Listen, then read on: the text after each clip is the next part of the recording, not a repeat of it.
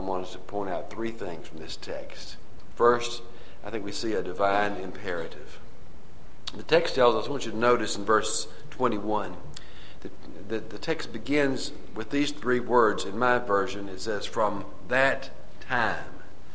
And what we find here is there's a distinct change in Jesus' ministry and his message, beginning here with verse 21 of Matthew 16.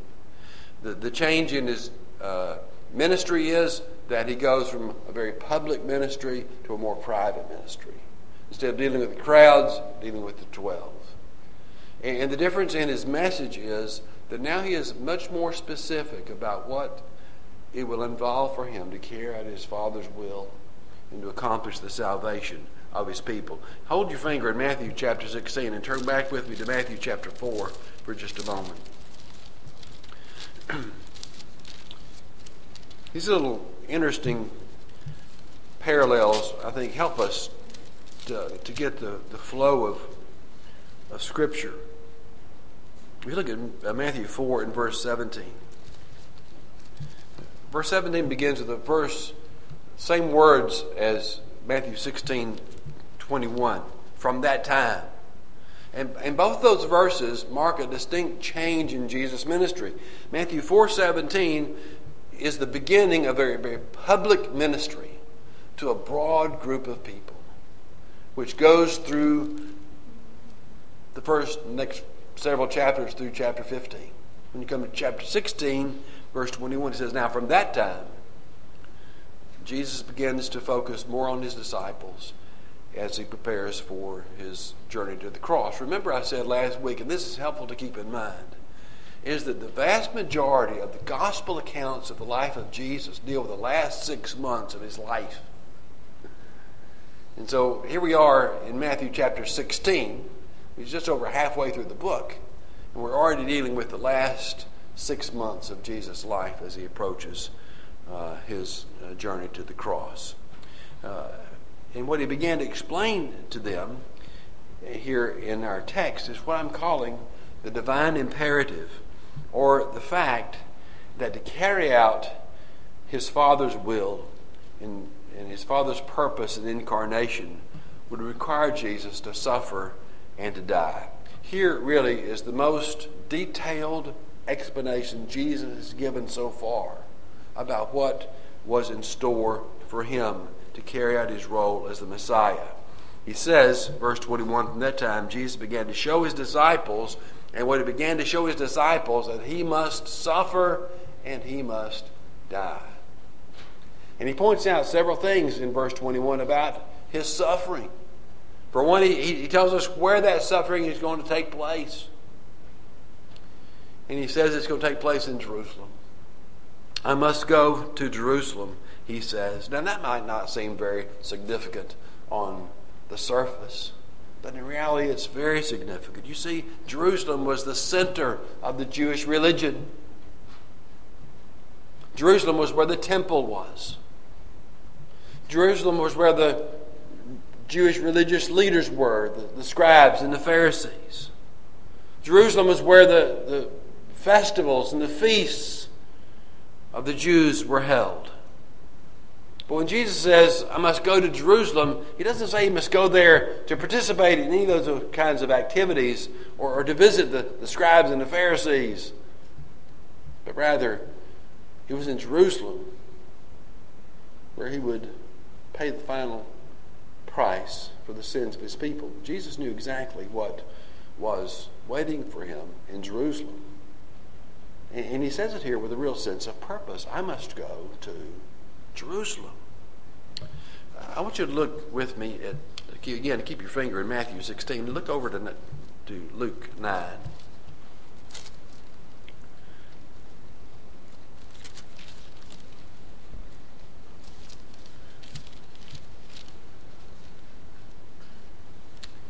In verse 51, it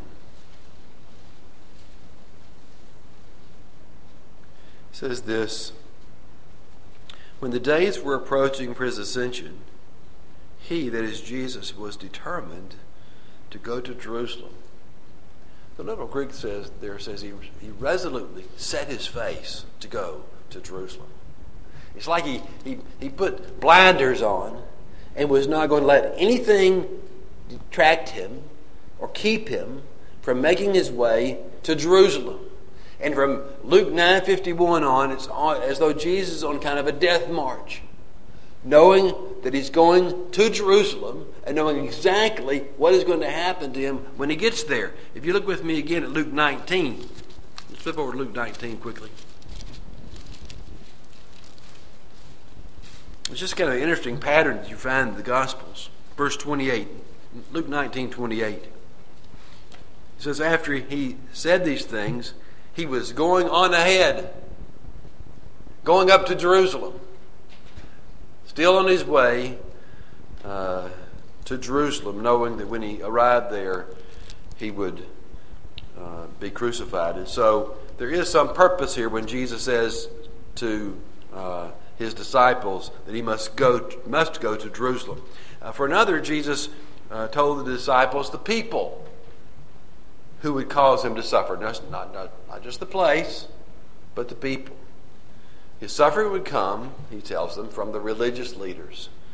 The ones he mentions here in verse 21 are the elders, the chief priests, and the scribes. Those three groups made up what was known as the Sanhedrin, or the Jewish ruling council. And that council was headquartered, of course, in Jerusalem. And it's interesting, the ones who should have welcomed Jesus the most were the ones who rejected him. Those who should have been able to see most clearly how prophecy was unfolding in the life of Jesus were the ones who were the most blinded to it. And because they saw Jesus as a threat to the religious establishment, they turned on him. And they placed enormous suffering on him. For still another, Jesus tells the nature of his suffering. He tells the place, the people, and the nature of it. He simply says in verse 21 that he would be killed. Doesn't say how he'll be killed, just says that he would be killed. Stated as a matter of fact. He'll go to Jerusalem, suffer at the hands of the Sanhedrin, and be killed. But then still, he also gives the happy result of his experience in Jerusalem. Because even though he would be killed, he goes on to say, into verse 21, they would be raised up on the third day. The cross would not be the end. The grave could not hold him, but he would be raised up in victory, he says, after 3 days. And all of that Jesus described here in verse 21 is what I'm calling the divine imperative. What Jesus had to do to carry out his Father's will. Go to Jerusalem, suffer at the hands of the chief priests, scribes, and elders, be killed, and yes, be raised on the third day. Well, second, we see in this text the human misunderstanding. Now, I'm sure that by the time Jesus got to the good news of the resurrection, the disciples were so troubled by the bad news of his suffering and death that they didn't hear it. And they missed it. They were stunned and shocked by this divine imperative that Jesus just described for them. None of what Jesus said here fit in with their expectations of who the Messiah would be or what the Messiah would do. And it was Peter, believe it or not, it was Peter who reacted to what Jesus said. And here's where we see in verse 22, Peter going from his best to his worst. He goes from showing such great understanding in declaring that Jesus was the Christ, the Son of the living God, to showing such great misunderstanding by not grasping anything of what Jesus said in verse 21. Look at what Peter did. The text tells us he took Jesus aside and began to rebuke him. He took Jesus aside and began to rebuke him. Just think of the audacity and the presumption of Peter. It is as though Peter took Jesus by the arm and took him aside and then began to challenge him and rebuke him about what he had just said. Now, maybe Peter, since he was the self-appointed spokesman for the 12, thought this was a statement he just couldn't let pass. Maybe Peter had a sense of presumption that after he'd just been praised and blessed so much for making this great declaration of the nature of Christ, that he had the spiritual insight to challenge Jesus. Maybe it was just his impetuous personality that led him to do it. But for whatever reason, notice what he did. He took Jesus aside and he rebuked him. But now look at what Peter said.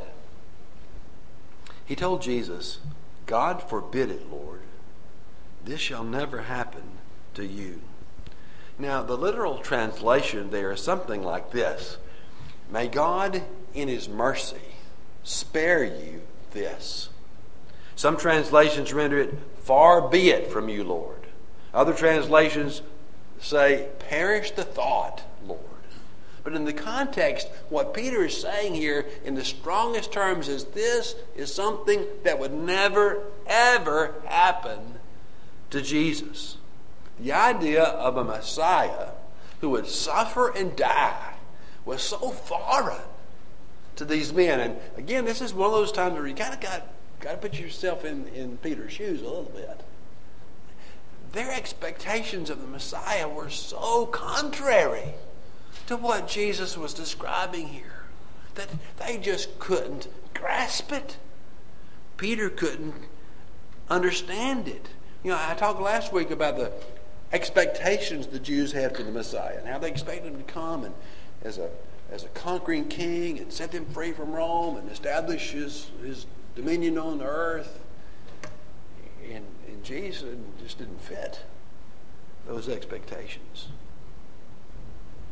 And so Peter rebuked Jesus.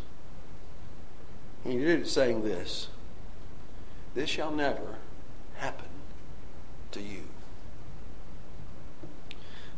Do you realize what Peter just said to Jesus? Do you understand what he just said to the Son of God? At best, he told Jesus he was mistaken. At worst, he called Jesus a liar. Jesus said, "This is what's going to happen." And Peter said, "Oh, no, it's not." Peter assumed to know the plan of God better than the Son of God. Do you see how quickly Peter stumbled from saying, "You are the Christ, the Son of the living God," not even taking the Son of God at his word and believing what he said? Peter thought he had it right and Jesus had it wrong, and he told him so. Here we see Peter at his worst. And then third, we see the essential principle. You see, Jesus would have none of Peter's rebuke because he saw through what Peter said to its very source. Because in the words of Peter, Jesus heard the voice of Satan. Satan knew the cross was his ultimate demise. Satan knew that if Jesus ever died on the cross, that he would be defeated. And so Satan did everything he could to keep Jesus from going there and doing that. That's the whole purpose of the temptations that Satan put on Jesus in the wilderness. Remember what Satan said to Jesus in one of the temptations? He said, he took him to a high mountain. He said, "If you will just bow down and worship me, I will give you all the glories of earth. You can have it." He's basically telling Jesus, you don't have to go to the cross and endure all that. If you just worship me, you can have it. There's a shortcut. And it's interesting, at the end of those temptations, Jesus said a similar thing to what he says to Peter here. He says, go, Satan. Here he says to Peter, get behind me. Get behind me, Satan. You see, Jesus knew that Satan was using Peter to try to keep him from doing his Father's will and what his Father sent him to do. He went on to tell him into in the middle of verse 23, you are a stumbling block to me. We've just seen that Jesus is on a march to Jerusalem. He's on a death march to the cross. And Jesus says to Peter, you are causing me to stumble on my way to do what my Father has sent me to do. You are a stumbling block to me. Get behind me, Satan. But I want you to understand something. In Jesus' human nature, the temptation was a real temptation. Jesus knew what the cross was going to entail. Jesus knew the suffering and the agony that was before him. That's why on the night before he was crucified, when he prayed in the Garden of Gethsemane, he sweat so profusely, he bled. And his prayer was one of agony. And his prayer was one of escape. Father, if there's any other way to do this, let this cup pass from me. But then he prayed, but not my will, but yours be done. Don't think not going to the cross wasn't a temptation to Jesus. And so Peter comes in and said, look, Lord, you don't have to do this. This is not going to happen. And Jesus turns to him and says, you get behind me. And then Jesus goes on to give a life principle. It's an essential principle, I'm calling it. And it is, into verse 23, for you are not setting your mind on God's interests, but man's. Look, Peter, you've taken your eyes off the right thing. Put your eyes on the wrong thing. Peter lost his perspective. Again, I told the presbytery last week, I keep telling you over and over again, in my simple way of trying to describe things, there are two basic perspectives of life. There's the vertical perspective and the horizontal perspective. We keep our eyes fixed upon God, and then we deal with things on the human level too. And if we lose this perspective, we lose all sense of this perspective. Peter lost his perspective. That's what Jesus is telling him. You have set your mind on, not on God's interests, but on man's. That is, he didn't see things from God's point of view. Peter is a classic example of losing perspective. And so, because he lost perspective, he challenged Jesus. And he said, that plan won't work. That's not the way it's to be done. It can't happen that way. You see, in his own mind, from the horizontal perspective, the cross would be a means of defeat, not of victory. It would prove that Jesus was not the Messiah, not that he actually was the Messiah. And so for Jesus to say that he must go to Jerusalem, suffer, and be killed was anathema to Peter. He couldn't get his mind around God's plan. And because he wasn't willing to submit to God's perspective in God's plan, he literally became an ally of Satan. Now, that's a scary thing. Because it's easy for us to do the same thing. There are so many parts to God's plan for our lives that we just don't understand. There are times, aren't there times in your life where in the midst of the circumstances you just don't see how this could turn out for good at all? And so we question God's plan. We grumble against God's providence. We resist His will for our lives. And when we do that, what happens? We lose our joy and we have no peace. We all tend to question God's providence, don't we? God's plan, God's will. That's what Peter's doing here. He hears God's plan and he says, I don't think that's a good plan. I don't see any good in that. God may have promised all things work together for good, but that can't be any good, and Jesus is going to the cross. But don't we do the same thing? Don't we all struggle at times with God's providence? Full transparency. I'm struggling with God's providence right now. Right here. It's hard for me to see the good in 5 active families relocating in 6 months. A little pastoral honesty there. It's easy for me to say, God, where's the good in that? And when I look at it from the horizontal perspective, I become anxious and worried. I lose my joy and my peace. I face some self-doubt, lack of confidence. But when I look at it from the vertical perspective, I know God's got a plan in this. Gary James taught a Sunday school lesson last week and this week on the fact that God's Word is what? Is what? It is true.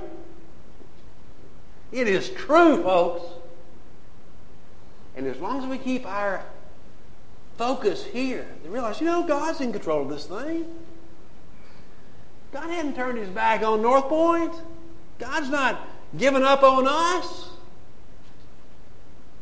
He's got something good for each family that's relocating and for this church that's going to be left behind. You better believe it.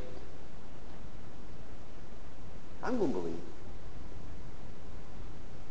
Because I don't want to be an ally of Satan. I don't want to be a stumbling block to what God is doing. God has a purpose. God has a plan.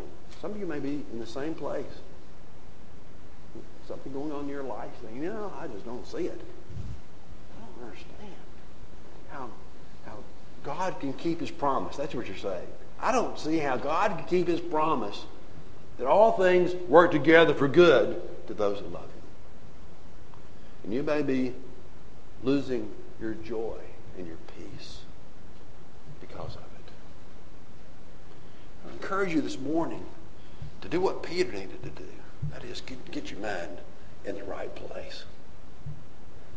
Not to set your mind on man's interests, but God's. Not to focus on the horizontal, but on the vertical. Because I guarantee you, as long as we keep our eyes here and focus on the vertical, the horizontal is going to take care of itself. God is going to make sure His plan unfolds for us. Colossians 3:2 says this: set your mind on things above, not on things that are on earth. And that's our challenge, isn't it? Set our mind always on things above. It's unbelievers that focus here. It's all they know. One of the distinctive parts of being a Christian is we've got a different perspective. Focus on God. And that's what He calls us to do, isn't it? God calls us to 2 things: to trust and to obey. To believe and to do. And that's why we're going to close our service in just a minute by singing that old gospel hymn.